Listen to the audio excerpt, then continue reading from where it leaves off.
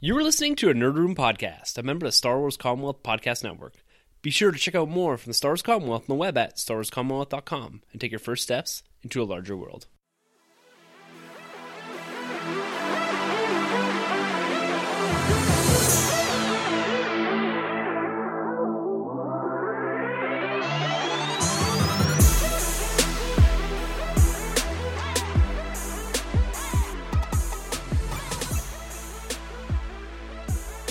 Hey everyone, and welcome to the Nerd Room, where we talk all things comics and movies. This is episode number 66, where we're discussing essential Marvel and DC story arcs for new and returning readers to comic books. I'm your host, Tim. I'm Troy. And I'm Sanjay, welcoming you to the sexiest podcast in all of nerddom. The only podcast guaranteed to turn your unit from an R2-D2 into a C-3PO. How many times have you practiced that? Not bad. 7. Well done. Welcome back, boys. How has your week been? Good. Yeah, a little bit of this, a little bit of that. HMV going under, so I've been stocking up. Yeah, you must be at video like 1,200, 1,300? Closing in on 1,300. Yeah. Pretty close. So, yeah, gonna have to have you guys over for lucky number 1,300, and we'll watch 13 movies. Yeah, bust up that commentary. Yeah. Yeah. No, it breaks my heart though. HMV, man, had some good times there. Yeah. But no, this weekend's been good. We got to experience a great episode on Star Wars Rebels. Oh, That's man. fantastic. My man Ben Kenobi held it down. No spoilers. Unbelievable episode. You can go check out our thoughts on that on our weekly after show, Star Wars Rebels Alert, which is on the same feed you're listening to right now. Troy and I had an absolute blast discussing it, and it's one of the best episodes of Rebels I've ever seen. Yeah. And it brings some nice conclusion to some of the bigger story arcs in the Star Wars universe. So Definitely. Be sure to go check that out. Yes. Do you ever have like a bad time discussing Star Wars? Never. I guess I don't really need to say that because it's implied. I wonder if, I don't know, maybe one time you were watching Star Wars and someone punched you in the face. Like, would you consider that a bad time or still As good? long as I still had one eye open. Yeah. Even though my depth perception might be off, as long as that one eye was still open, I'd still be enjoying it. Even that, John Williams score in my ears, still be loving life. Anyways, let's jump right into the MCU here. We had the debut of Iron Fist. This is our fourth hero debuting on Netflix in these Marvel more gritty series. These have been absolutely fantastic. Daredevil was great. Oof. Jessica Jones, Luke Cage. Daredevil season 2 was probably my favorite season with the Punisher. Yeah. And the last puzzle piece, the last origin story to be told is in Iron Fist. And this was debuting to somewhat lukewarm response. Critics weren't really liking it. There was talk of whitewashing, and we had an opportunity here because this dropped on Friday to watch the first episode. And we just wanted to kind of give our thoughts here, just high level. We're not going to review this or anything until a couple of weeks. It's going to take us a little bit to get through this, I think. Yeah. But Troy, give me your first thoughts here on the episode. Is this as engaging as the other series that we've seen? Definitely not. No, it really isn't. I don't know much about Iron Fist, the character himself. I do know, he's boys with Luke Cage over there. The actor they have to portray Iron Fist is okay. Yeah. I kind of like his portrayal actually, because I guess he is playing a character that hasn't really been interacting with adults for quite some time. So he plays off this little goofy surfer kind of vibe a little bit. Yeah. I'm just kind of sick of seeing this story. We've seen it with Bruce Wayne returns from the dead. He's a multi-millionaire. We've seen it with Arrow. Countless amount of characters. We've seen this already. This story kind of been done. It's just not as engaging, but it is just the first episode. The whitewashing thing I dismiss completely because that's the character. Yeah. Like, he's always been that way. So pick up a comic for anybody else. Exactly. I don't know if people have got this idea that it's about martial arts, so there has to be a major Asian influence in this. But yeah, you're right. It's exactly the character. Right. Yeah. So and I also had a chance to watch the first episode, and I'd have to agree with most of your thoughts there that it's not as engaged. Like, I didn't feel like I had to sit down and binge watch this. Yeah. Where when we first watched, especially with my wife too, like, she's into this but not into it like we are. Right. She felt the need to binge watch Jessica Jones, Daredevil. She didn't quite get into Luke Cage the same way. Yeah. And this one too, we watched it together. She just wasn't feeling it. And I'm kind of sitting there. I'm going to get through this eventually. Like, I like what they're doing, and I like how they're building towards the Defenders. And I think towards the end of this season of Iron Fist, it's going to be quite crucial to see for Defenders. Right.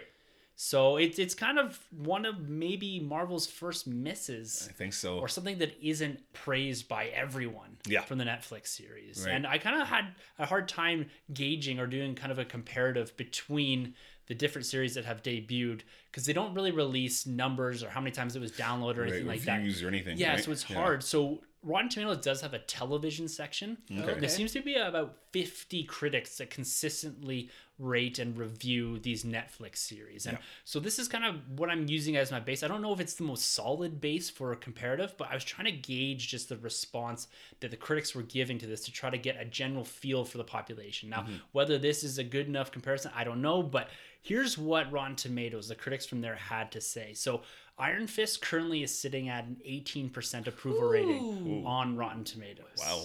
Wow. And when you look at that in contrast, Daredevil season 1 was 98, season 2 was 76, Luke Cage sits at 96%, and Jessica Jones is 93%. So Marvel stopped paying them. Yeah. That's exactly what happened, guys. That's exactly what happened. Did you find too with this first episode that the fighting was lacking for being, you know, martial arts, like the fighting was really bad. It just didn't work for me.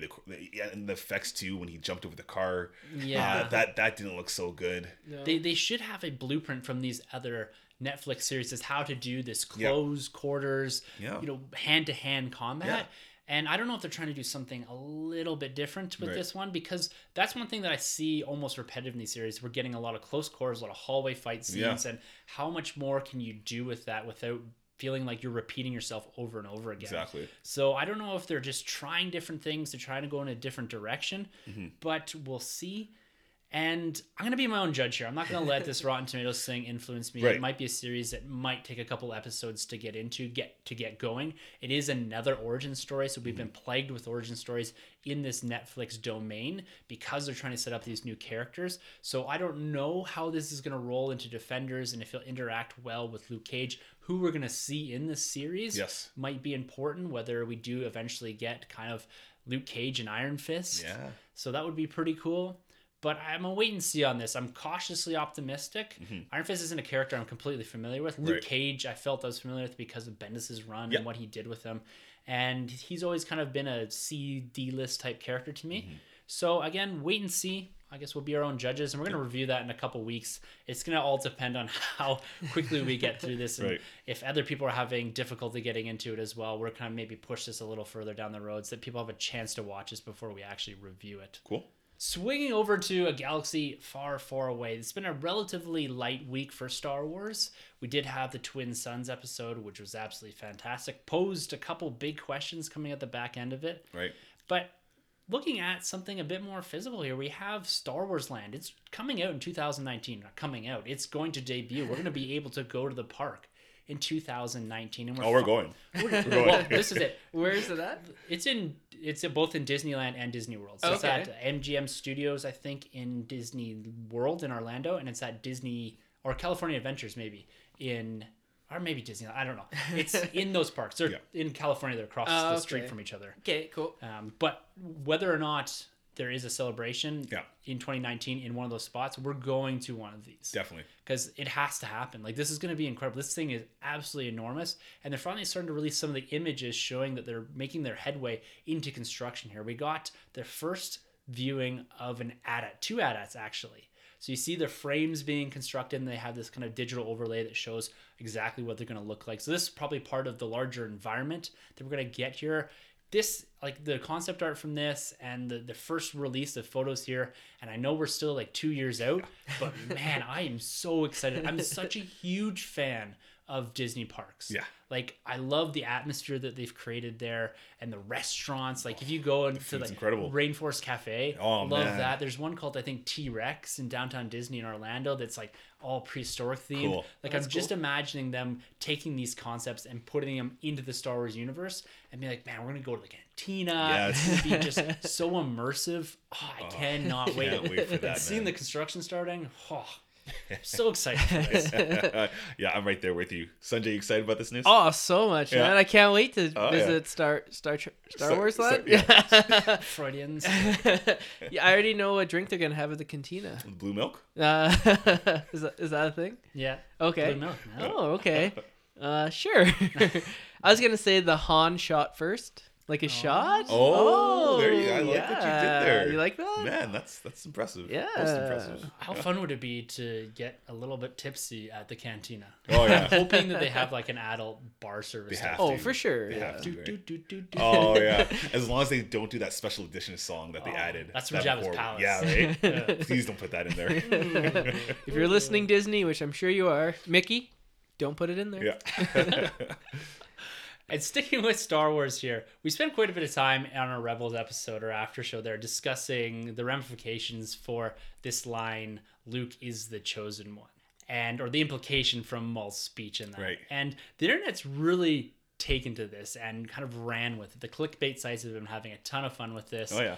I want to know, Troy, has your thoughts really changed a lot in the last 2 days, having time to sit and simmer on this Luke is the chosen one? Or are you kind of sticking with what we discussed on our after show?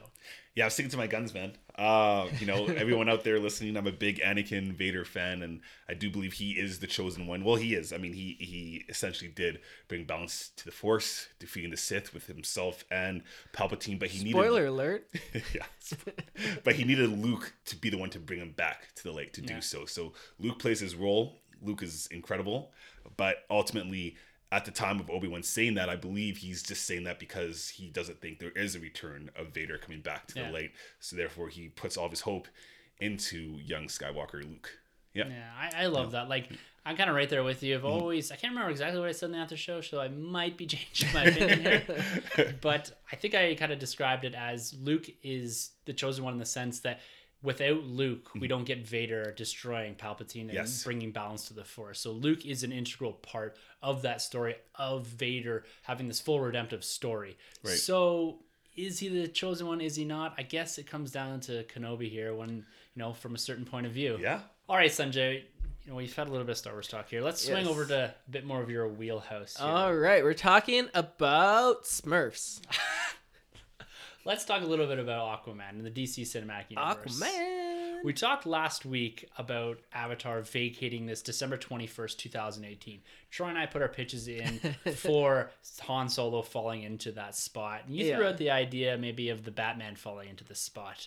And something that was kind of started by Marvel Studios a couple of years ago is pitching your movies and claiming your release dates years in advance. And every other studio has done this. Like, we've got movies planned all the way out to 2020, 2021. Right. Yeah. And this becomes a big issue here. And we've discussed quite a bit on the podcast in the past about maybe this isn't such a huge deal anymore. But there's a few areas in the film release schedule that do seem to be this Goldilocks zone. And December 21st, December 16th timeframe is one of them. This holds 2 or 3 of the biggest movies of all time. Wow. Avatar, Titanic, and Force Awakens. So this is a massive weekend, and a weekend that is kind of clamored over because this is it. This is the pinnacle of weekends, it seems, at least, with the exception of maybe early May or sometime in July. Right. But with Avatar unofficially vacating that spot that they did technically have in December, it created this kind of domino effect because immediately Aquaman swung over into this December 21st time slot from October 5th, 2018 to December 21st, 2018. And usually we're here throwing our hands up in the air and saying, Aquaman's in trouble. What's happening? Jason Momoa is quit, and the director is off his hinges, and all this. But that doesn't seem to be the case. This seems to be purely strategic. Yeah, and it's a smart move for DC to slot in a movie in that slot. I still don't know how much better it's going to do not in the October time slot. But again, you're giving that the room to do well. What are your thoughts on the bump of Aquaman to December and the potential for them to slot in something different? Yeah, so my first thought was, crap, I'm going to have to wait another 2 months to see Aquaman because I'm super jacked about this movie. But then I thought, they must have a lot of confidence because this December slot, as you said, is like fought over. They don't just put any old movie in the slot. Like you don't see like Garfield coming out in December and stuff like that. So I think Warner Brothers actually has you use that as your reference point. I don't know. I was trying to think of a really shitty movie. I haven't seen Garfield. Maybe it's great, but I assume not. Yeah, I just think, they have a lot of confidence in the movie and maybe they need a little bit more time for post-production because filming some of those scenes underwater might add a little bit more special effects. I think it's a good move. Mary Poppins comes out on Christmas Eve. So they don't have like a ton of time to themselves. Yeah. And that's probably why Han Solo didn't go there, because Disney would just be cannibalizing itself. That's true. So, yeah, no, I'm super excited. And I know, Tim, you said, you had your plan with your family every Christmas. You guys watch Star Wars when you get together with your family. Are you going to go out of your way and are you going to go watch Aquaman now in theaters coming out around Christmas time? You're going to be with family. Is this something that, you're going to go into theaters now where you probably wouldn't have opening day if it wasn't, ignoring the podcast. I mean, obviously we see all these movies, but does this make you, more likely to go see it now in theaters coming out in December? Do you want like my real answer? Of course. I don't want any fake answers. This is real talk. No chaser. I won't see this until I come back to Calgary. Oh, okay. Yeah. After the holidays. No, Yeah. It doesn't really intrigue me that much more. Like, it's a movie I will see for sure. Mm-hmm. I like this underwater setting. It's kind of cool. But putting this here as opposed to October, I would probably see it October opening weekend rather than December. Right. So that's just me personally. Yeah. It's not something I'm going to go out of my way for, especially this close to Christmas. I would for Star Wars. I'm not going to do it for Aquaman. And that's nothing against Aquaman. I'm sure it's going to be fine or great or whatever. But it's not going to pull me into the theaters here. All right, Troy, what's your opinion? Yeah, I think this works. This is okay news. Thinking back with the DC, as many problems as DC Universe has had, or the DCEU, we haven't heard anything about Aquaman. They've seemed like they know what they're doing. Mm-hmm. So they seem pretty confident, like you said. Looking forward to it. I'm not jumping up and down yet because I'm still not impressed with what I've seen from Justice League, and I didn't really care for his scene in BVS. But I'll definitely go out there and check it. And like you said, it's we could probably get to develop more of the special effects too going into that December release. But yeah, exactly. But yeah, Mary Poppins being there, that's interesting. That'll probably take some of that money. So another movie that it will be debuting against is the Spider-Man That's Miles right. Morales. That's an animated feature, yeah. Which is huge. I think that one might move because two big superhero films coming out at the same day. I mean, last time we had that was BVS and Civil War with the potential. That's 2018 though, eh? I don't know. I don't know if it's going to... It's hard because we're going to get a lot of buzz depending how well received this new Spider-Man movie is too. That's Homecoming. true, yeah. So a lot of people might be pretty anxious to see Spidey again, especially Miles. Yeah. But it's tough. Animated feature too, it's difficult. It's not quite the same. It's not integrated in the MCU. More kids. But you kids will get are more gonna be- kids. Yeah, they're out of school. Yeah, So exactly. It's going to be an interesting time It because as Aquaman shifts here, we do see this domino effect, and Sony decided to fill that October 5th slot with their own movie, a Venom standalone movie. Yeah. This is kind of out of left field here, and I didn't quite think it was real when they had announced it. First, it came out that they had a script, a director, and a release date. Yeah. Now it's more a release date and someone's working on the script. But Sony seems to be moving forward with their own Spider-Man-esque universe. Yeah. What are you guys' thoughts on this? Because personally, I just don't see it working in less than a year, or kind of close to a year. Yeah, I don't know what Avi Arad over there is smoking. He's one of the executive producers over there at Sony. Yeah. Especially if you're keeping this separate from the MCU, it doesn't make sense. You have everything you can use over in that universe. I mean, you could do the Guardians crossover. You could even have, I think I mentioned it before, you could have Venom start off in the Collector's Collection and team up with the Guardians and then make its way to Earth. And then you have the Guardians though heading over to Earth to get Venom back, and he gets on Spidey. Like, you can do so much there, right? Instead of now you're separating Venom from Spider-Man, it just doesn't make sense to me. He's one of Spider-Man's biggest villains, known villains out there. Why are you going to separate him from the MCU like that? It doesn't make any sense. This is weird. This is very Sony-like when they're trying to do the whole Sinister Six movie and the Ant-Man movie that, it's weird. Yeah, well, I think this is being written by the guy who wrote Amazing Spider-Man 2. So doesn't instill a lot of confidence. Maybe what I'm thinking is Sony's like, okay, we'll use Marvel's help. We'll piggyback off them, release the Spider-Man film with Marvel, and then we're going to retreat back into the Sonyverse and then kind of have Venom, maybe interconnect. Maybe Spider-Man will make an appearance. With Amazing Spider-Man 2 universe or the MCU? No, the MCU. So I think they're maybe just like retreat back. I don't know. It just doesn't make sense why they wouldn't connect it to the MCU. Like, especially because they're loaning Spider-Man out. Like, you can't have Venom without Spider-Man. Well, that was a question I was going to ask. Do you think that they can build a universe around Venom? Or when you're looking at Spider-Man or a Spider universe, an individual character in his rogues gallery, there's yet to be a successful universe built around one character. character. Right. Like you look at the DCU, the Marvel Cinematic Universe, whatever they're trying to build here and there, it's always around a bunch of different characters and bringing them in. When you're looking at a single hero and his rogues gallery, like a Sinister Six plus a Venom movie plus like an Aunt May movie or something, they haven't successfully done that. They tried to do that with Spider-Man or Amazing Spider-Man, and no one was really interested by the end of Amazing Spider-Man 2. So retreading this and trying to put back the plans that they originally had in place for the Amazing Spider-Man universe just doesn't make sense. They have something good going here for the MCU, and I don't know the legality of it all, but whether or not Tom Holland would even appear in this, I don't know. I don't know how the contracts work. With this MCU, could get quite messy. Yes. And if Kevin Feige and crew over there at Marvel Studios don't have control over Venom, there's going to be zero references allowed in that film. There's going to be no Avengers Tower. There's going to be none of this happened, that happened, Civil War, all these type of references.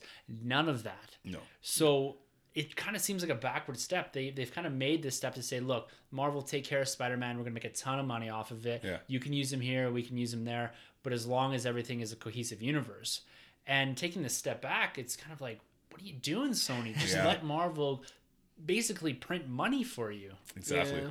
It's really weird. And, it would have been one thing even if they said they're going to do like a Spider-Gwen, which has been a big hit, and you just keep her completely separate. Even that kind of makes sense to me. But for them to take someone like Venom, who can go cosmic and can go street level, doesn't make sense to me here. Unless they reconnect it back to Amazing Spider-Man universe and kind of have two like parallel universes, like DC was trying to do before the writer's strike with the Nolan Batman and the George Miller Justice League. Yeah. So they would have had two different Batmans, two different actors. So maybe that's what they're trying to do. And if they do, then I could see that. Like I could dig that if get what's his name back, Andrew Garfield. Yeah, I could buy that. I mean, I didn't like the second one, but I mean, it had enough there where if they had a really good third film, it'd bring me back in. And maybe that Venom film will be that. Who knows? Yeah, I love the Andrew Garfield portrayal of Spider-Man. I just don't see that happening. That's kind of like way back when we had the Bond films and Sean Connery went off and did like another James Bond movie, but we still had like the real James Bond universe going on. We had two James Bonds going on. Yeah. It was really weird, really bad. No, I don't know what they're planning. Sticking with 2018, so DC said, so we've moved Aquaman. It's going to be over a year wait in between Justice League and Aquaman. Justice League comes out November 2017, Aquaman December 2018. There's potential, if the script is right and the stars align, that they will release a second film in 2018. And they gave a list of 5. So I'm going to tell you the 5 films right now that they're theoretically planning one of these to be released in 2018. You tell me which one you'd be the most excited for, okay? So the first one is Gotham City Sirens, the David Ayer directed with Margot Robbie, Poison Ivy, and Catwoman. And judging by your guys' emojis, shaking my head the whole time. Just give the throat chop. Yeah. Okay, moving on to the next one, Suicide Squad 2. So there's no director yet. There's been a couple of potential rumors. Mel Gibson, the guy who directed The Shallows, I forget his name, but he's also potentially attached to it. We kind of have a cast, like Will Smith will probably be in it. Probably. I think Goyer too, they said. Wasn't he rumored as well? David Goyer? Goyer's rumored to another project, but we'll get to that one. Okay. So Suicide Squad 2, you guys, would be interested if this film comes out next year? No. Okay. All right, moving on. Hopefully you guys pick one of these. Coming out next is Justice League Dark. So the director, Doug Liman, who did Edge of Tomorrow or Live, Die, Repeat. Oh. So he's directed. A script was by Guillermo del Toro. For the longest time. Yep. It's kind of been in production. Rumored Zatanna, Swamp Thing, Constantine, Deadman. Oh, okay. Yeah, it sounds pretty awesome. Yeah. It's something that we haven't seen before with kind of supernatural elements besides Constantine, the show and the movie. So this one has me really excited. Does it have you guys excited? A little interested. This could be the Suicide Squad that's meant to be. Like, if they can land this movie, then if they can pull it off, yeah, okay, cool. I'm totally down. Basically, yeah, we'll see. I'd like to see Darkman on the big screen. Yeah. He's so Deadman, cool. sorry. Yeah, Deadman, Deadman. Yeah. Tim? I'm intrigued. Yeah. I have no idea who these characters are, and if they can get whatever effects and monster building that Guillermo del Toro is going to do, because he is fantastic, Pan's Labyrinth and all that. Yeah, if they can do something like that, I'm in. Yeah, like if he was attached to the project still, I would be way more interested. Oh yeah, I think he wrote the script, so I don't know if they're going to use that script going forward. But and Zatanna, you said Zatanna, yeah. Oh, okay. Cool. Say your spells backwards, and it comes true. So next one is Green Lantern. written by David Goyer. Right. And potentially directed by David Goyer, who directed Blade Trinity. So, like his writing, don't care much for his directing. Yeah. I think this one would be a little tough because the special effects, and they got to do Green Lantern, right? Should have got George Miller. Yeah. Oh, maybe. That's who they should have gone. Yeah. I'm excited for that one, though. Yeah. I think that's enough time to wash away the bad taste, that stench of the Ryan Reynolds Green Lantern. Absolutely, yeah. I'm excited for this, too. I think this is a movie that could really bring that cosmic element to the DC Cinematic Universe that it needs. You look at what they're doing in Guardians, what they're eventually going to do in Infinity War. Cosmic is a big like of mine in the Marvel Universe, and if they could pull me into something like the Green Lanterns, completely off worlds, maybe touch a bit on Earth or whatever, but build something bigger, build something more cosmic, do something about the color palettes and the cinematography. Like, there's a lot of potential there. I think this movie, out of all of them, I don't even know what your fifth one is, but I think this movie out of all of them has the biggest potential to be different and to bring something new to the table. Yes. Yeah. No. And please do bring back Mark Strong as Sinestro, because he was the best he killed part. it. Yeah. He was the best part of that Green Lantern movie. It's true. Yeah. And the last one was Flash. Ezra Miller attached to star in it, but no director, no writer at this point. They've gone through a couple, so who knows if that'll get off the ground. Yeah, Tim called it. The Green Lantern was the winner one I was rooting for. I'm excited for Green Lantern, but I want them to take their time. I don't want them to rush it, and I think the special effects would be too insane and too complicated to get done in that amount of time.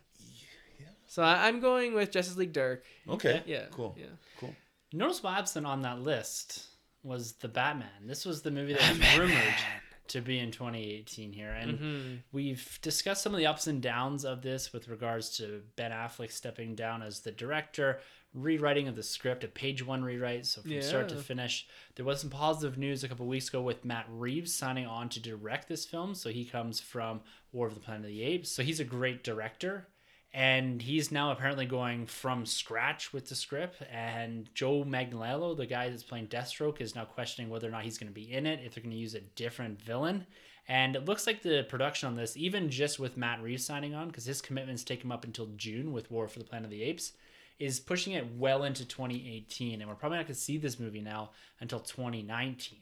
Which is a bit of a disappointment, because I have, as much of a shit kicking I've given the whole universe, and I continue to do, I liked Ben Affleck as Batman. I thought he did well in Batman vs. Superman. There's a few things, yes, that I don't particularly agree with, but all in all, his character was good. And I wanted to see more of this universe. I've always been a fan of the Batman universe, of the Rogues Gallery, and what they've done with those movies, with the exception of a few of the missteps in the Schumacher universe. But I was excited to see more for this. And even, what's his name that plays Commissioner Gordon? J.K. Simmons. J.K. Simmons is questioning whether or not he's still going to be a part of it as Commissioner Gordon when he makes his debut in Justice League later this year. So there's a lot on the table here and a lot up in the air. And I'm a little disappointed to see that the Batman is kind of falling by the wayside. I'm dead serious about that. So what are you guys' thoughts on the Batman kind of falling and kind of tumbling down, the release date, and all the issues that we're seeing with this? Yeah, it sucks. You know, when they announced Ben Affleck was going to be Batman, I was jumping up and down. I thought that was just like, you know, like the number one draft pick. Like, that's awesome news. And I think most people will agree Ben Affleck's portrayal was the best thing in BVS. He was fantastic. The one cool thing I actually do take from this whole thing is Joe... Magneto or Magneto. Yeah. Or... Mr. Magic Mike. Joe, Flash Thompson.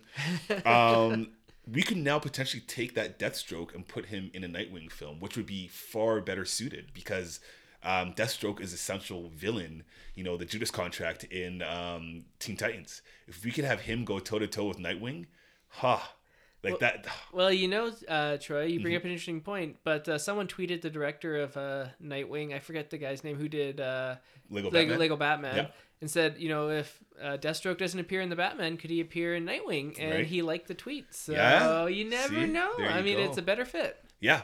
So I would really like that, you know, hands down. So, but it's unfortunate. Yeah, we definitely need a Batman movie like soon. We should have had a Batman movie right after Man of Steel. Yeah. You know, like realistically. They should have built that universe up from maybe those two, and the big three at least. Yeah, get them integrated and tell their stories here and then bash them together later on. Exactly. Yeah. Yeah, I mean, first off, glad Ben was seeking help, and Yeah. it sounds like, he's getting the help that he needed, and hopefully, this isn't a recurring issue for him, and hopefully he's battled his demons, and wish him all the best here. Personally, that comes first before any Batman news or anything like that. Right, I mean, so hats off to him for the courage to seek help, and wish him nothing but the best. But, talking about the Batman film and stuff, I mean, we're hearing a lot more nowadays than back in the past. I mean, if you remember after Batman and Robin, there were so many rumors of different Batman films to come out. Triumph. We had Batman Triumph with Harley Quinn. Oh, okay. Yeah, she was going to be Joel Schumacher was supposed to direct that. What's the guy's name? David. He did Darren Aronofsky. Oh, okay. He was attached to direct a Batman Year One film. Super weird, where Batman lived in his car and he lived in Crime Alley. Super different take. Whoa. That never took off until they finally found a little known director named Christopher Nolan. So sounds familiar. Yeah. So at the time, who didn't do very much. I mean, had Memento. Yeah, indie film lovers knew who he was, but the mainstream audience wasn't introduced to him yet. And so, if we had all this information back then, people would be panicking. We've had 3 Batman directors, who's going to be Batman, all this stuff, and I think it's great that they're changing the script, page 1 rewrite, because they're going to give the director his vision of the film. They're not going to try stick a round peg into a square hole. They're going to, make sure that it's a good fit and make sure that the script is up to what his standards are and what he wants, because he has a different vision of Batman.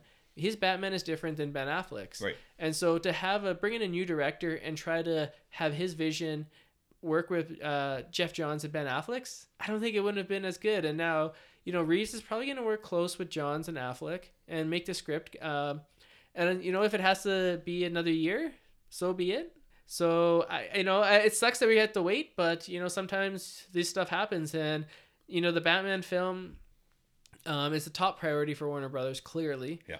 That's their biggest moneymaker. If you look at all the top grossing films in DC history, it's all Batman films. Yeah. And they know they have to nail this film. And I think, they're taking the steps to make sure that this is a hit and that critics and fans will love this and hopefully bring back some of that goodwill to the DC extended universe. Yeah, well, I look forward to seeing this in 2019 or 2020 or whenever it's going to come out. Yeah. But hopefully they just do it right. If they need to take the time and delay this thing, just do that and do it right. I'd be cool with the Nightwing. Oh, yeah, man. Yeah. In between that. I hope so. That'd be pretty cool. Oh, yeah. for sure. Nightwing, I mean, it's crazy that we haven't had a Robin or Nightwing film. And he's probably the most famous sidekick. Oh, hands down. Yeah. Yeah, definitely. All right, guys. Well, I think it's time to slip over to our main topic of the week. And this was spurred by a question from Kyle over the Tumbling Saber. And it's about discussing essential trades and arcs for people that are returning or people that are new to the comic book world. The barrier for entry is quite high right now over at Marvel. It's a little better over at DC because they just went through a semi kind of rebirth reboot type thing. Just to refresh the listeners here about Kyle's question, I'm not going to go through the whole thing here, but I'm just going to read kind of the essence of it. And more or less it was, Kyle was pulling upwards of 20 titles coming out of the New 52 relaunch, and that slowly dwindled down, and not very much Marvel with their new reboot and all this, and kind of the confusion over some of the storylines here. And one of the things that he was quite specific about was that he kind of felt out of touch with the essence of both the Marvel and DC comic book universes. He could never really shake the feeling that so much had gone on that he had missed since he really got out of comics in the 1990s. Right. And it's about engagement here. So what we decided to do was take that question and evolve it into the back end of one of our episodes here and go through some of the essential reading arcs or the essential trades that you need to jump into both modern comics today and revisit some of the stories that will give you that insight and build that foundation of comic book character knowledge to go forward here. So we're trying to build out a library for listeners so they can go to the store and say, look, I need this trade and this will allow me to understand a particular universe, I'll call this in brackets. Because when I look at comic books, and I always look from the Marvel end here, and I'm sure it's very similar in the DC, is that you have to pick your stories. You have to pick either Avengers stories, which is with Thor, Cap, and Iron Man, Spider-Man stories, X-Men stories, and then you supplement with things like Marvel Cosmic, Inhumans, street-level characters like Jessica Jones and Luke Cage. Over in the DC side, it's very similar probably. You pick your Bat family,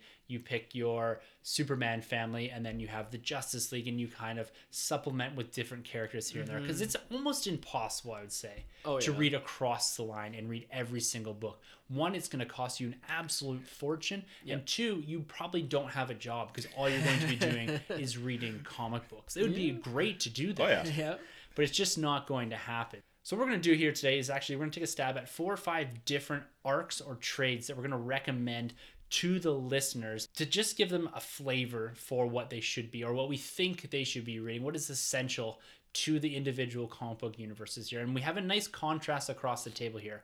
Troy's going to be doing a bit of DC and Spider-Man. I'm going to be focusing in on Avengers and Marvel Cosmic, and Sanjay's going to be focusing in on DC. So we're going to have a nice library built here by the end of this episode. And I'm excited to hear what you guys have to say because as a reader of comic books, I'm still always trying to fill little gaps in of history of characters that I'm not completely familiar with. So I have 2 Wonder Woman stories and 2 Justice League stories. So I'll start with my Wonder Woman stories, and then maybe we'll go on to Troy, and then we'll go around the table here. Cool. Here's one thing I just wanted to stress too.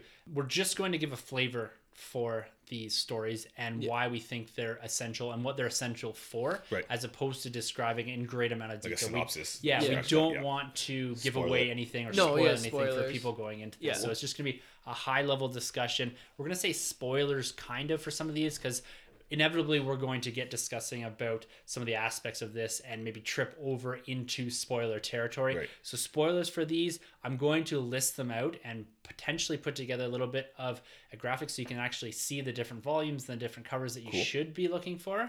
Okay. So just again, spoiler alert here. It's going to be high level as we can. Okay. Anyways, sorry for cutting off. No worries. No, that's good. All right. So starting with Wonder Woman, I'm recommending the entire Greg Rucka run, starting with his standalone graphic novel, Wonder Woman Haikatia. So I don't know if you guys have read this. I'm assuming not. No. So this is from the early 2000s when DC was at its prime and it's hitting its stride. Did she have the leather jacket, sorry? No, not yet. No, not yet. That comes later. Calm down, Jory. After she works at Taco Bell too. Oh, okay. So just the story, just a little bit of background of the story. Young woman kills a man in Gotham City, and then she escapes to Wonder Woman's apartment in New York, and she evokes Haikatia, which I don't know if you guys are aware of what Haikatia is. I had no idea, and this book explains it. Haikatia is basically the ancient Greek tradition where if someone who was in trouble or needed help, they can go to someone who was powerful and strong and evoke Haikatia. And so what that would mean would be the powerful person, if they accepted, they would take them under their wing and they would protect them at all costs. And the weaker person would have to become their personal servant. So this lady comes to Wonder Woman and evokes Haikatia. And so Wonder Woman has to watch her because of this murder. Batman's on her case and the Gotham City Police is on her case. So Wonder Woman agrees. And a couple days later, Batman, being the world's greatest detective, he makes an appearance. And he says, hey, Wonder Woman, this person has to answer for her crimes. I'm taking her back to Gotham. And Wonder Woman says, not so fast, Batman. I have to protect her with my life. And Batman says, I don't care what you say. I'm taking her back. And they have this awesome battle. This book showcases just how strong and how powerful Wonder Woman is. To see her go toe-to-toe with Batman. And, I'm not going to spoil anything. I'm not going to, say who wins the fight. There is a clear winner. But, this book really kicks off Greg Rucka's run. And, it's told in like a Greek tragedy. And so this would give you kind of a flavor of like, okay, if you're into the old ancient Greek gods, his run involves Zeus. It involves like, what's the god of war? Who's the Ares. name? Ares. Yeah, thank you. Yeah. It involves Ares. So it involves other gods in Mount Olympus. So, this is probably one of the best runs I've ever read. It comes in a single graphic novel volume, Greg Rucka Volume 1, and it includes the graphic novel Haikatia in it. So it's a great pickup if you want to learn more about Wonder Woman. And the other Wonder Woman book I'm recommending is the Brian Azzarello New 52 run. Yes. So this is issues 0 to 35. And it's pretty much one long story taking place revolving the birth of a child who Zeus had a child with a human, and Zeus's wife Hera gets upset and wants to kill the child at first.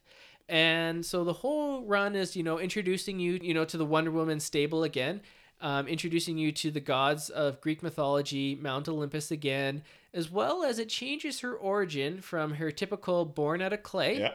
And I'm not going to spoil what her new origin is, but it's very hinted at for the trailers in the Wonder Woman film. So if you want to go in and learn a little bit more about her origin before the film drops in June here, recommend Brian Azzarello's run. The art's fantastic. It's still my favorite New 52 run to this day, even over Scott Snyder's Batman, which, it's tough. It's tough. Yeah, yeah. I mean, they killed it with this, and They did. it's kind of controversial too. Some people don't enjoy it as much as Greg They're crazy. Rucka's. Yeah, because they do change it a lot, but it seems like the movie is going to steal or borrow from this run quite a bit. Right on. So yeah, check it out. You can get the first graphic novel. It's called Wonder Woman Blood, issues 1 to 6, and it'll kind of give you a flavor of what the rest of the run is about. Starts off a little slow, but there's this one issue, I can't remember what it is. IGN, when they rate their comic books, gave it a 10 out of a 10, and I'd have to agree, it was fantastic. Yeah, you have to check it out. Sweet. Well, first of all, shout out to Kyle once again. Thanks for the question. Really appreciate it. That's cool. And for anybody else out there listening, we welcome them all. So we had a lot of fun doing this whole little segment here, answering you guys' questions.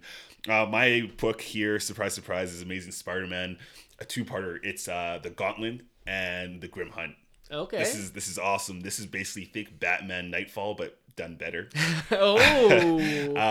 Spider-Man gets back in the black suit. You got Kane, who makes an appearance from the 90s, but he's pulled off so well. You got Madam Web, who shows up in this. Oh, from the cartoon. Yeah, from the cartoon. Oh, yeah, nice. So this is a great book. The best thing we've had since not the best thing we've had since, but this was definitely one of the better story arcs coming off of One More Day, Brand New Day, because Spider-Man was going through some hard times at that point there. But yeah, definitely check that out.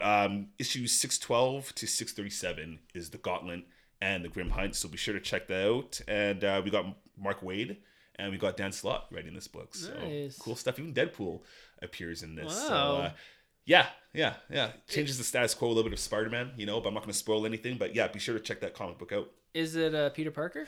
Yeah, it is Peter Parker. Yeah, Oh, okay. yeah, Peter Parker, Kane, Spider-Man, which is cool because we kind of get Kane pushed forward to going down. Furthermore, when we get the Scarlet Spider-Man comic coming back later, when he's in Houston, Texas, there, somewhere nice. that Tim Nice. visits every now and then. Yeah. Concrete jungle, man. The worst.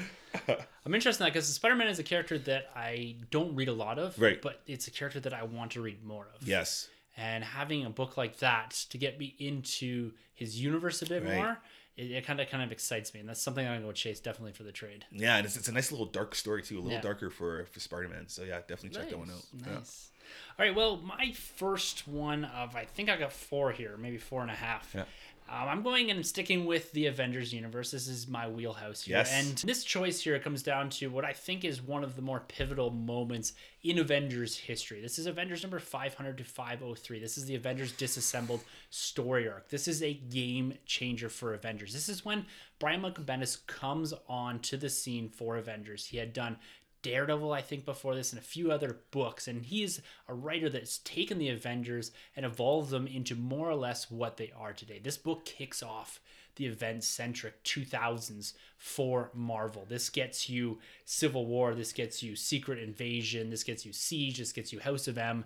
All of this starts with Fear this Itself? book. Fear Itself comes out of Yeah. this, Dark Avengers, Oh, AVX, man. Age Yes. of Ultron. So everything from basically 2004 to 2012 comes out of this story. This is where it all begins.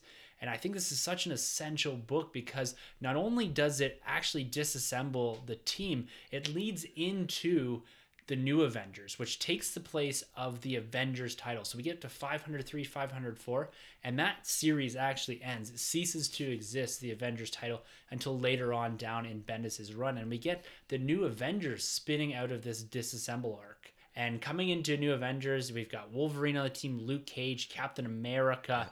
like it's just so good. And the story arc, the first 6 issues from New Avengers Volume 1 is the breakout, and this is from Earth's Mightiest Heroes. Yes. They take the cues from this about this massive breakout from Riker Island and the team assembling to capture these villains, and it's done so well. We get Sentry comes into this, and it's just an integral part of what they built in the early 2000s. And this leads into, like I said, Civil War, Secret Invasion, which some people have issues with the amount of events that we got through that time period, but I think they're all very well executed, and it's these books that you need to kick this off. Yeah, I agree with you, and I think those events meant something.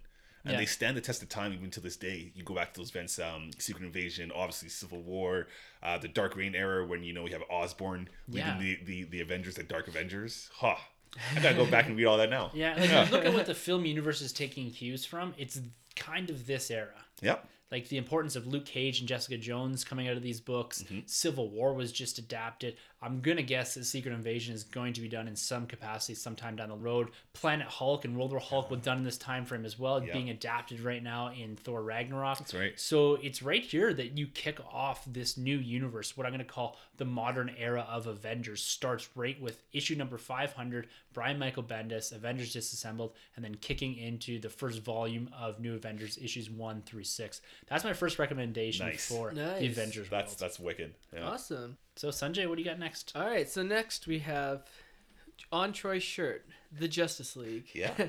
Go from Marvel's greatest team to DC's greatest team. So big movie coming out. And so I started from when, kind of like Marvel with their Avengers, like Tim was saying, DC's Justice League looked vastly different maybe 20 years ago. And so in the 90s, Superman wasn't in the Justice League. Batman wasn't in the Justice League. The Justice League wasn't selling very well. And they thought, how can we reinvigorate this franchise or this comic book? So they got all-star writer Grant Morrison, who's a beaut. Grant Morrison. You either love him or you hate him. He did some X-Men work. You might remember him, Tim, from the X-Men. Yeah. Batman Incorporated? Batman Incorporated, yeah. So they renamed the title JLA. And they introduced the first book. If wrestling fans will know this, the New World Order, the NWO. Oh, the Wolfpack. Yeah, Justice League NWO or Justice League New World Order. Steve Nash in there? Oh, I wish. Scott Hall, though. Hollywood Hulk Hogan. Yeah, nice. So this one kicks off, you have kind of the similar team as you do in the movie. So you have Superman, you have Batman. This time Superman is the real Superman. He doesn't turn into the blue Superman until I think issue 7. Okay. So people from the 90s might be a little bit confused, but basically Death of Superman, he comes back, but it's a minor thing and they do touch on it in the book. So if you're feeling a little bit confused, you might go back and read Death of Superman arc. But sticking with the Justice League, you have Wonder Woman, you have Green Lantern, you have Aquaman, you have Martian Manhunter, and you have... Red Tornado? I wish Red Tornado. You have Green Lantern. No, I said Green Lantern, right? Hawkman? No. Black Canary? No. Commissioner Gordon? No. Oh, man. Riddler. I wish. Saying random names. Jay Garrick. Just making... Oh, yeah, The Flash. Yeah, there you go. Thank you. Yeah, The Flash. Wally West is The Flash. Nice. And Hal Jordan... not Hal Jordan, Kyle Rayner. So, it takes place... so, Justice League has to reassemble. There's a team of villains, or a team of other superheroes who have come to the Earth, and they try to solve Earth's problems. So, there's a drought in Africa, so they bring rain and then they make vegetation in Africa. And then the people of Earth rebel against the Justice League and are saying, what the hell, like, why can't you guys do this for us? You guys should be doing more, using your powers for the greater good instead of just fighting bad guys and causing collateral damage. And, this book it really is the first introduction of the Bat God, as we call him in DC, where he kind of knows everything. He has his secrets about everyone else in the Justice League, and he can defeat pretty much anyone in comics with his Batman-ness, because he's Batman. Nice. And then taking that, so that run goes up into about 2006 when they did another reboot. And then I'm talking about another Justice League reboot from 2011, the New 52. The first comic book I ever read, Justice League issue 1. It's the storyline's called Origin. And this is straight out of the movie, The Same 7. is going to be in the movie, so Cyborg's in it instead of Martian Manhunter. The rest are the same: Hal Jordan, Green Lantern, who might make an appearance in the movie. I hope so. And the Flash is in it, Barry Allen. And so Darkseid comes to Earth. He brings his parademons, and the Justice League has to unite. And the heroes are still kind of new, so it's kind of like similar to the DC Extended Universe at this point in time. And it would be a good story to get into. And the whole Jeff Johns run is fantastic. And I can't say enough good things about his New 52 run. He did the entire 52 issues, I believe. I think so. Yeah. He might have just missed like one or two Couple at the end. ones, Yeah, I think he did up to 50. So this is a perfect jumping on point if you want to be fresh in your knowledge of Justice League going into the movie. So it's called Justice League Volume 1, New 52 Origin, issues 1 to 6. Nice. Well, back at it again, sticking with my boy, Spider-Man. This one is incredible. This is a 33 issue run, Superior Spider-Man. This is fantastic. You got to get in about issue 699 is the last issue of Amazing Spider-Man. Well, we get the 700. Doc Ock takes Spider-Man's body. This is the first time we've really gotten a villain to take the mantle of the hero and make it work. Again, Nightfall tried doing it with Jean-Paul Valley. I didn't like it. I didn't like we became Batman. But Doc Ock, Dan Slott was getting like death threats. When he did this, like people were going crazy when he did this. Yeah, it was nuts, but he pulls it off. Superior Spider-Man's killing, bad guys. You got Giuseppe on the art, which is fantastic. You get a cool new love interest in this book. The best love interest he's had really since MJ, which is Anna Maria. So that's pretty cool. A lot of character development. Peter Parker actually ends up becoming like his own CEO of Parker Industries, which is cool because that still carries over now, even with the real Peter Parker back in the body of Spider-Man. So yeah, I can't say enough good things about this book. It also brings back Spider-Man 2099, which is a huge fan favorite of dudes from the 90s. Such a good run. This is one of the stories that I've read. Yeah, Spider-Man. I got from I think 698 forward. And it's so good. Yeah, it's so good, and this also connects. Actually, builds up to Spider-Verse, which is really cool because there's a point in this book when there's a little bit of time travel going on, but they don't really explain what happens with Doc Ock, Spider-Man, but he actually is doing some stuff in the Spider-Verse book. So yeah, I can't stress enough, got to pick up this book. Fortunately for me, I've been running with Spider-Man for a while, so I got I got like 2 issues of 700, which is stored away. But yeah, this is just such a good book, guys. Go out there and check it out. Dan Slott killed it on this one. Nice. All right, I'm swinging back to my boy Captain America here. Yeah. Stars and Stripes. You all know where I'm going to go with this. This is, again, another mid-2000 book, 2004, 2005. This is Ed Brubaker's run on Captain America, Volume 5. This is incredible. This is taking Captain America back to his roots. He is fighting Hydra. And this is where we get one of the most well-executed revivals in comic book history. And that is bringing back Bucky Barnes as a Winter Soldier. We all know this character from the Marvel Cinematic Universe iteration. This, particularly issues 1 through 6, so this is the Out of Time arc in Captain America Volume number 5 that goes through his origin story. And this is where we get the first appearance of Bucky Barnes as a Winter Soldier. We see this develop eventually into what is Bucky Cap. There's integration of the Fallen Sun and Civil War story arc into this whole run. But get the issues 1 through 6. This is such an iconic story, and if you look at most of the covers for the first, I bet you 15, 20 issues, you'd recognize them. These are iconic covers, so beautifully drawn. I can't remember the artist, it escapes me right now, but this is getting Captain America back to his roots. If you like the Captain America iteration that you saw in Civil War, that you saw in Winter Soldier, you're going to love this comic book. And it really kicks off, I think, the Captain America that we still have today, going in even into the Secret Empire arc. It's really cool. This character he's my favorite character, and this is my favorite run of that character, is the Brubaker run from 2004. That's so cool. I thought it was incredible when they brought back Bucky and they turned him into this Winter Soldier at the time. I think it was so cool. It's kind of polarizing what was going on. Not polarizing. There's kind of a little bit of copycats going on. I don't know whether it's DC or Marvel, but during this time you had Cap, who was dead, but he wasn't really dead. He was kind of traveling through time to get back to where he was. But then they did the same thing in Batman. Oh, he wasn't really dead Bruce Wayne. Bruce Wayne, yeah. But yeah, he went through like the pirate Batman and whatnot and made it to the current state. And then you had Red Hood, who was a killed Cyclops, who was who was the sidekick that was murdered by the hands of Joker and came back eventually as Red Hood. And then we had Bucky, who later on came back as the Winter Soldier, and they're both just such cool characters. Yeah. But I haven't read as much Sam Wilson cap as much as Tim here, but I really love the Bucky cap so much, especially in the hands of the Avengers when he's with that team. And oh man, great stuff. It's good, and they allude to that a lot in the films. He's picked up the shield a couple times. Yeah. They shared it, him, Falcon, and Cap. With Chris Evans, you know, he's going to hang the shield up. Yeah, might be stepping down. Maybe Bucky will take over after Infinity War. Maybe. And I love that costume. Yeah, it's so the good. shiny kind of costume. Yeah, it's almost like a metallic look to it. Yeah, it's really cool. That's great. Yeah. Awesome. All right, we're back to Sanjay. where we all started. It's Sanjay. So DC Comics, known for being dark. Yeah. Yeah. Why don't we go to their darkest story they've done maybe ever? They turned from happy-go-lucky DC into this controversial mega event where they really kicked off this dark and gritty universe of DC. I'm talking about everyone's favorite Identity Crisis. Oh, okay. So, elongated man, his wife dies, and so it's like this murder mystery where it's told throughout 6 issues, I believe, trying to figure out who murdered his wife, and has 2 of the most controversial scenes probably in DC comic books history. I'm not going to spoil it for you, but just really goes to the left. It's written by Brad Meltzer, who's New York Times bestseller. I think he does crime dramas. Okay. I loved it. Some people hate it, and some people cite this as the downturn of DC. They said, DC went too dark with this issue, so if you like your comics dark and gritty, I highly recommend this.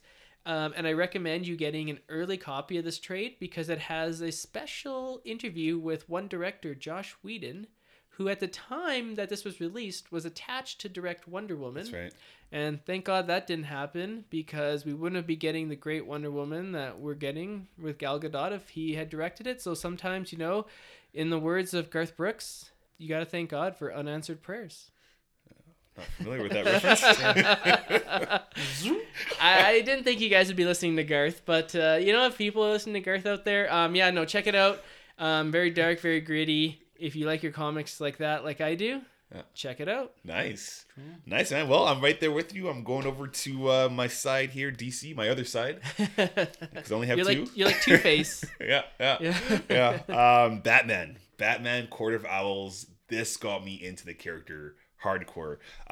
Writer Scott Snyder, who just kills it. Artist Greg Capullo. Man, this is incredible. This is, I kind of cheated a little bit though, because this is Court of Owls, Batman, but also you got to pick up City of Owls, I believe, with Dick Grayson's Nightwing. Reintroducing the characters in the all different. Reintroducing the characters in the New 52. You got a Batman who's very confident in what he's doing for Gotham.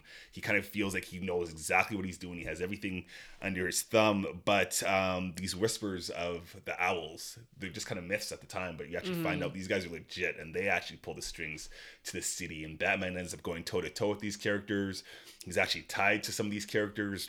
It's really cool. They do actually, as I'm reading this book, this trade, my hands are going all over the place. There's a certain scene in there. If people have read this book, they know what I'm talking about when you're kind of spinning the book around, which is so cool. And then what they do with Nightwing here, issues 1 to 7, is fantastic. They change his origin a little bit too, actually making him connected to a bad guy, the Talons, who they introduced in this book, which is cool because Dick Grayson's name's a little different. It's actually Grey Sun, the Grey Sun, which is a really cool thing what they pulled in this book, who's another villain I'd like to see in the Nightwing movie would be the Talons. So if they did Talons in Nightwing, it's over. You could totally pull off a Court of Owls in that universe. I would just empty my bank account and hand the money to DC right now. Like, it's over. Write a check, $1 million. Incredible. So yeah, go out there. This will get you on the path of Batman. Once you finish this whole book, you're not turning back. So and if you really do like these books, be sure to pick up Scott Snyder's run right now going on with All-Star Batman, which have been really cool, very standalone, but very Batman, very dark. Some really cool art going on there. So right now, man, this is what I'm picking. This is Batman Court of Owls or Nightwing City of Owls. You need them both together, really. Nice. Yeah, and there's a lot of horror elements in there. If you're a horror fan, there's some of the pages, don't read it at night with the lights off. Well, you can pick up the trade now and get the Court of Owls mask, which is really creepy. They're crazy. Yeah, they knocked it out of the park with this. Scott Snyder. He's incredible. Favorite Batman writer. I liked him when he did Batman Robin when his Nightwing, when his Dick Grayson Black Mirror. Yeah. Love that. Nice. Yeah. Nice. And I'm going to recommend here another tandem set of books. I'm going with Hickman's Avengers run from 2013. This is the run. If you want to get into today's Avengers books, you need to start with Hickman's run in 2013 here. This is both Avengers and New Avengers. This is probably just, I don't know if it's shy of Bendis' run for me or better than Bendis' run, because this runs for I think 44 issues, the Avengers, and the New Avengers is slightly less, but this gives us so much for the current continuity.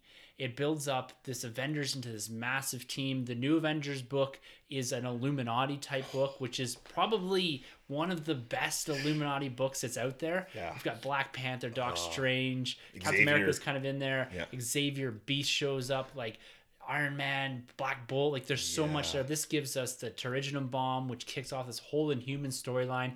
Embedded in this is Infinity, which is one of the best Thanos events in the last couple decades. Like it's so good. I still go back to this Infinity, and I know we talked about a long time ago in the podcast books that we want to adapt into film. This Infinity is one of the books that I want to see on film. What they did here with Avengers becoming this kind of cosmic protecting force, so good. Like you have to read the books side by side too, especially as it goes into the Infinity event and then eventually rolls into This Time Runs Out and Secret War, which is the last big event from 2015 that rolled out our current continuity in the Marvel comic book universe. Right. So get out there. I know you read some of this, Sanjay. I have, and Troy, you read this too. Yeah. This was, I think, one of the best Avengers runs. It's better than what we have right now. Oh, way and if better. you're going to visit something in this modern era of Avengers and you don't want to go all the way back to Bendis' 2004 runs, start here with Hickman's 2013 Avengers, New Avengers run. It's so good. You know, the relationship between Tony and Steve Rogers in those books is so much like the Civil War movie. You know, it's bang on. The character, the villain, he's a villain at one point. I always butcher his name. Oh. There's a new Marvel Legends of him, the alien Milo. From Mars or something? He has like the Omega yellow, symbol on his the yellow chest. guy. Yeah, like the yellow deer. Ex-Nihilo. So I kept thinking of Annihilus in my head. He's incredible. The art, and you know, you get these scenes where it's like, I think it's Tony and Cap talking, and they're like, we gotta get bigger. Yeah, you know, that's we gotta right. expand, right? And you know, at first I wasn't fond of that idea, but the way they do it and then they pull it off, they deliver. Yeah. Jim Chung does a lot of art in this. The art in this book is off the chain. Like it's so good. I love it. Engaging. It's wicked. And they do this thing too, you know, when you start each comic. I don't know if it does it for the New Avengers, but it does do it for the Avengers, where you get like the lineup of the book. You know, it shows you who's going to be starring in this book. It's different symbols and it's arranged differently there. Yeah, it's so cool. Genius. Yeah, he does a lot of work with like almost cryptography, like symbols and all this. Yeah, like a lot of cool stuff that Hickman does and the artist does in this book. And I think, like I said, like you need this book for Avengers. You really do. It's tough. Like, what's better, that or Bendis' run? That's a tough one. Bendis' run, because it's so long and it encompasses like Civil War and Secret Invasion. I know a lot of people aren't super fond of Bendis, but I like what he does. I like what he does. There's some misses, of course. But this, if you're going to get something that's relatively compact, you're less than 50 issues here. Even if you get into the first 6 issues, the first couple of trades, if you don't like it, then probably set it aside. But I can't imagine you're not going to like this just from the start. Like it's and the story building. If you get up into the end of Infinity, like it's like, or even just the start, that's so good. Yeah, that's I mean, and they go to Regina, so maybe they run into Baron's house there. Yeah. All right, guys. Well, we're pressing up on time. I think I've got one more left here, and I believe you've got one more left to recommend here, Sanjay. So why don't you lay your last recommendation down for the essential reading arcs to get into DC? All right. So, you know, I figured a lot of people who watch Star Wars probably enjoy space operas. I think that's a fair assumption. Yeah. So how about DC's best space story, their best space character, Green Lantern? And I'm talking about the Green Lantern Sinestro Corps War. So basically, the story takes place with Sinestro, who was at one time the greatest Green Lantern, maybe like the greatest Jedi. And then he goes to the dark side. He makes his own lantern rings, the Yellow Lantern, who are ruled by fear. And he sets out this huge clash between your Green Lanterns and your Yellow Lanterns. And it's epic. I'm telling you, this is DC's answer to Infinity Gauntlet. Like, this is their best space story they've ever done. Green Lantern, he's their best space character, as I said. And the art on this is fantastic. Written by Jeff Johns. He was at the height of his Green Lantern epicness. when this came out. Yeah. And, it turns Sinestro into this other, like, misguided figure who only wants to do right by the universe. But, he believes that you got to instill fear in people in order to rule them. Beta. Yeah, right? Very similar. Yeah. And where the Green Lanterns, they use willpower. And so, this kind of sets off the whole Green Lantern rebirth, as you will, turning the character from not really a great seller into an A-lister. And his run kicked off, one of the best Green Lantern runs of all time, led to a movie which didn't do so well, but don't let that deter you. They still have big plans for Green Lantern in the cinematic universe. And, if you want to get in to reading Green Lantern or reading Sinestro, because he had his own series for a bit as well, this tells the origin of the Yellow Lanterns as well as the giant battle in space between the Green and the Yellows. Awesome. Nice. I'm going to also finish off here in the cosmic end. And this is a book I've been pumping a lot lately. I had it as one of my comic book picks of the week a couple of weeks ago because I was talking with Steve over at Journals of the Willing with the Tumbling Saber crew. It's Annihilation. This is a book I come back to time and time again when people ask me to recommend books. And there's 3 key trades here. This is the first 3 trades. The first trade includes Drax the Destroyer, which again revamps his story into what looks like more of the current iteration of Drax. And this has the prologue, Annihilation Nova. Nova is a huge character focus in this whole Annihilation book. It actually spins out into a nice, I think, 40-issue-ish run of Nova throughout all of this. The original Nova. The original Richard Rider, yeah. And then you get into book 2, which is Annihilation Ronin, Annihilation Super Skrull, Annihilation Silver Surfer.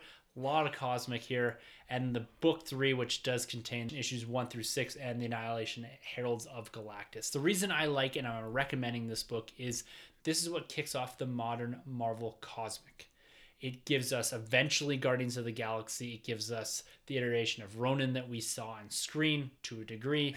It gives us a revamped Silver Surfer. Like, there's a lot in this book within these few short issues that really kicks off what I think is the iteration of the cosmic that we see right now. We see a lot of focus in on that because of Guardians of the Galaxy. Guardians of the Galaxy, the film, took a lot of cues from this run in designing the characters and taking the actual arcs. It's something a bit different, but the character essences come from this eventually.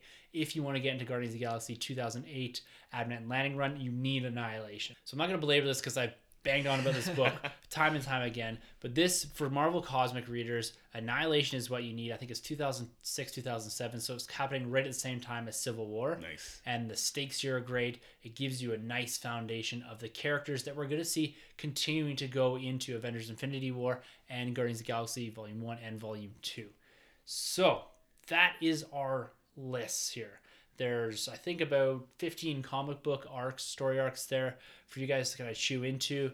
We look forward to hearing some feedback from you guys if you've liked these or if you're still finding it difficult using even these comic books to get into more of the modern comic books and kind of get back collecting and back reading here. Again, Kyle, thank you very much for the question. This was great.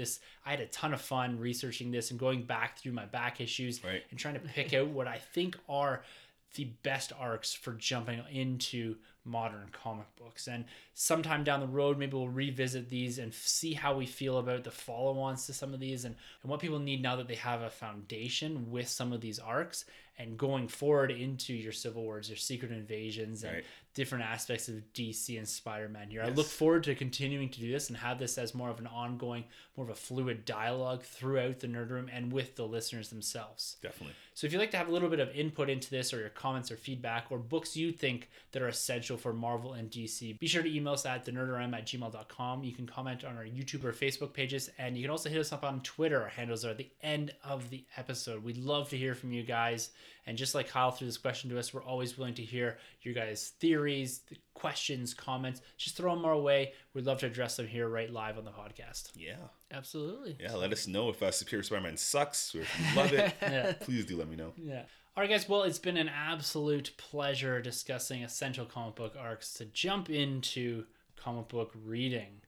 And we look forward to coming back next week to discuss all things comic books and movies. We got Guardians of the Galaxy coming up here. Star Wars Celebration is on the horizon. The Thrawn book is dropping soon. There's a lot going on in the nerd world right now and a lot to focus in on. And I look forward to coming back into the Nerd Room next week, next Thursday and discussing all things comic books and movies. Be sure to check out our MCU retrospective, which drops next Friday.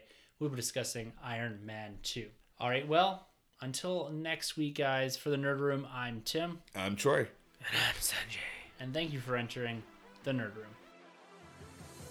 This has been a Nerd Room podcast production. You can find our hosts, Tim and Troy, on Twitter at TheNerdRM and TroyTheBoy87.